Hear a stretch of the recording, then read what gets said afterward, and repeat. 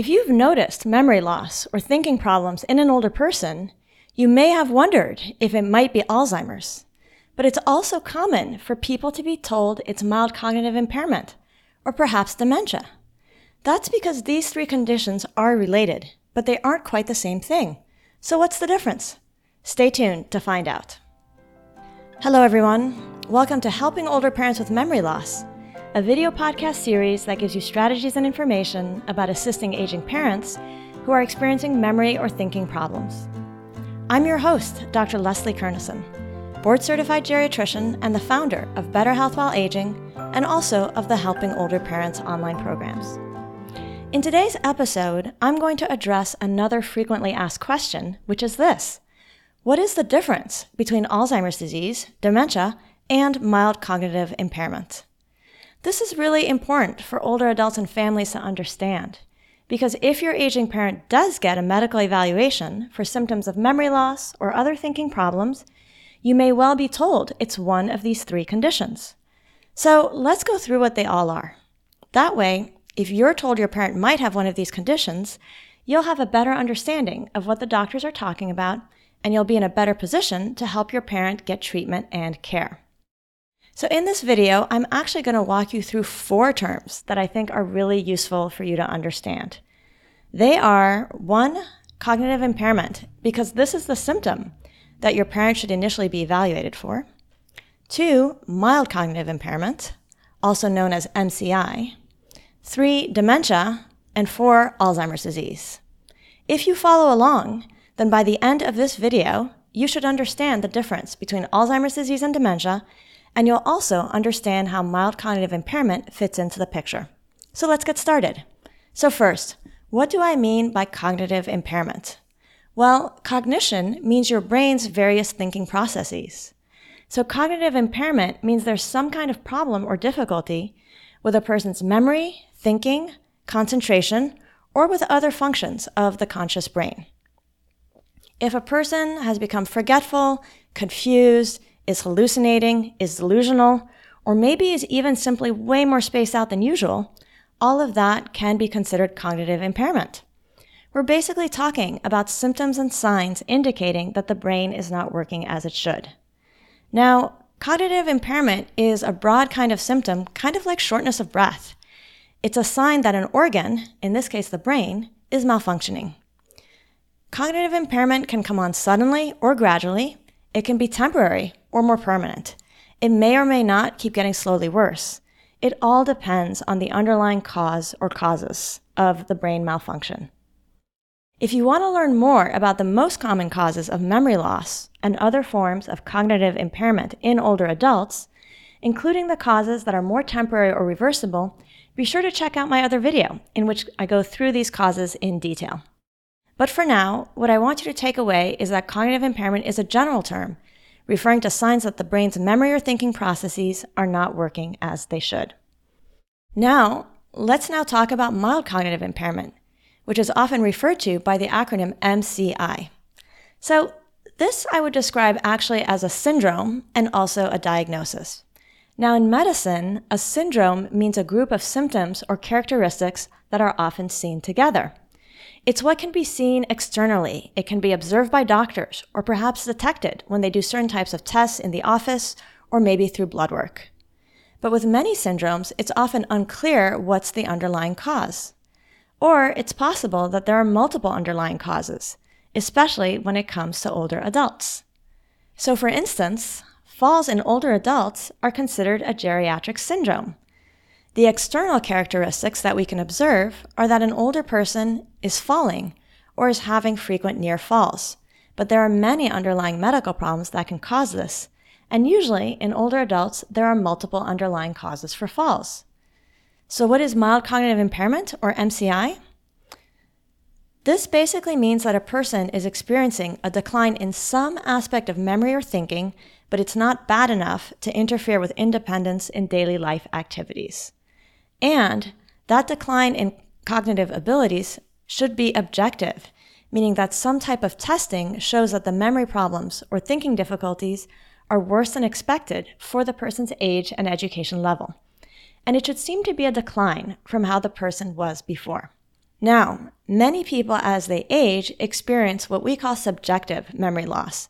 This means that the person feels like their memory is worse than it was or is worse than it should be, but when their memory or other thinking skills are objectively tested by a doctor or other health provider, it still falls within the range of what's considered normal for the person's age and education level. If that's the case, then we would not say that they're currently meeting the criteria for mild cognitive impairment. Now, that's not to say that we shouldn't take their concerns seriously, because of course we should. It's just that having some form of objectively confirmed decline in cognition is part of the diagnostic criteria for MCI. So, what are those diagnostic criteria? They are these.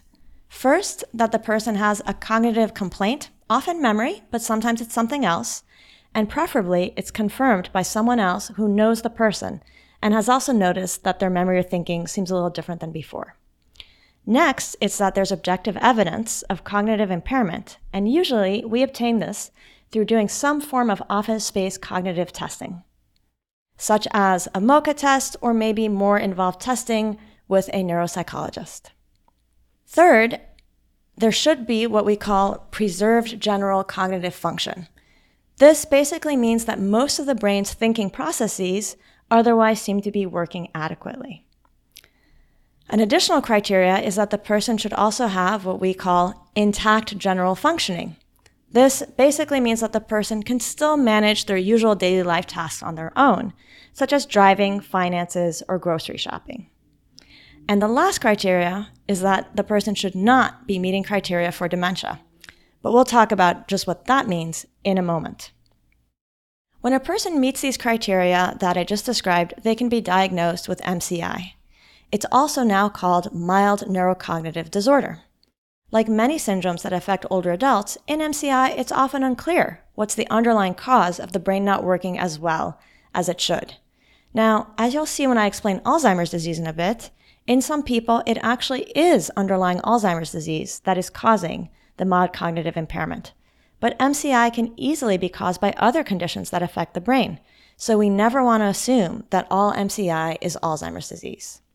In many, but not all people, MCI does end up being an intermediate stage between having normal brain function and eventually developing dementia. But in some people, MCI gets better, or there are other older adults who just seem to stay stable for years. I don't want to keep spending time right now on mild cognitive impairment, but if you'd like to learn more about this condition, I have an article explaining how it should be evaluated and treated on Better Health While Aging, and I'll post that link below. Let's now move on to defining dementia. Like mild cognitive impairment, dementia is also a syndrome, a package of symptoms and characteristics with multiple potential underlying causes. And dementia is like mild cognitive impairment, but worse, meaning that the cognitive decline has gotten to the point that the person is no longer able to manage most of their usual daily life activities independently. So for instance, they may have gotten to the point at which they can no longer manage grocery shopping or meal preparation because their memory or thinking skills have gotten so bad. Let me now take you through the criteria for dementia, which is also called major neurocognitive disorder. These are the criteria that were described in the most recent edition of what we call the Diagnostic and Statistical Manual of Mental Disorders, also known as the DSM-5. They are this. First, there must be evidence of impairment in at least one cognitive domain. And cognitive domains are more than memory. The DSM-5 actually lists 6 domains to consider, which are learning and memory, language, executive function, complex attention, perceptual motor function, that last one relates to eye-hand coordination, visual spatial skills, and then there is social cognition, which means knowing how to behave appropriately in certain situations. Next on the list of criteria is that the impairment must be a significant decline from previous abilities. So the person should be worse in this type of memory or thinking skill than they were a few years ago. The next criteria is that the cognitive deficits must interfere with independence in everyday activities. Next on the list is that the impairments can not only occur during delirium. So delirium, as I explained in one of the other videos, is a state of worse than usual mental function that's brought on by acute illness. often hospitalization or surgery for older adults, but can also just happen from a bad infection, even if you're not hospitalized. And that illness can in itself cause brain dysfunction. But for something to be dementia, you can't just be confused or have memory problems while you are delirious due to a medical illness, a medication side effect, or some other cause of delirium. Next on the list of criteria is that the impairments can't be better accounted for by another mental disorder, such as major depression, schizophrenia, or another psychiatric condition. So basically, for a person to meet the criteria for dementia, a person has to be having memory or thinking problems that are persisting, that aren't due to delirium or recent illness, that don't appear to be only due to depression or another psychiatric condition, and the memory or thinking problems have to be bad enough that the person can no longer be independent in all the daily activities that they used to be able to manage on their own.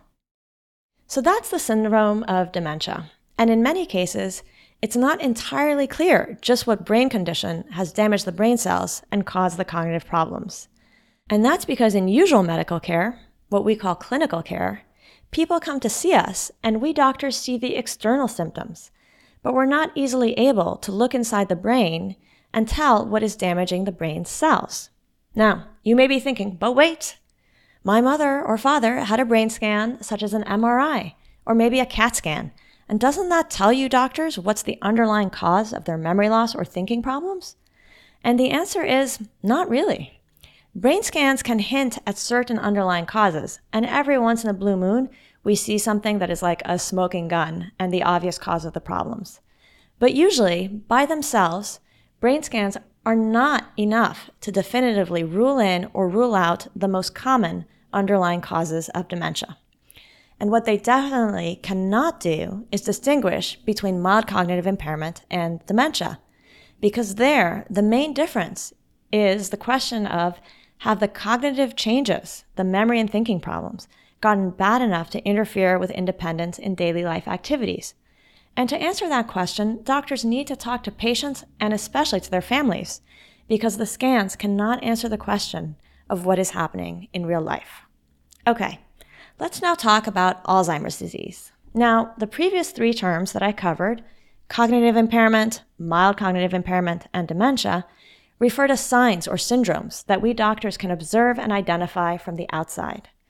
But Alzheimer's disease is a fairly common neurodegenerative condition that is really defined by what is happening on the inside, in the brain. In Alzheimer's disease, for reasons that researchers are still working out, the brain starts accumulating deposits of a protein called amyloid beta. And these protein deposits create plaques or clumps among the brain cells.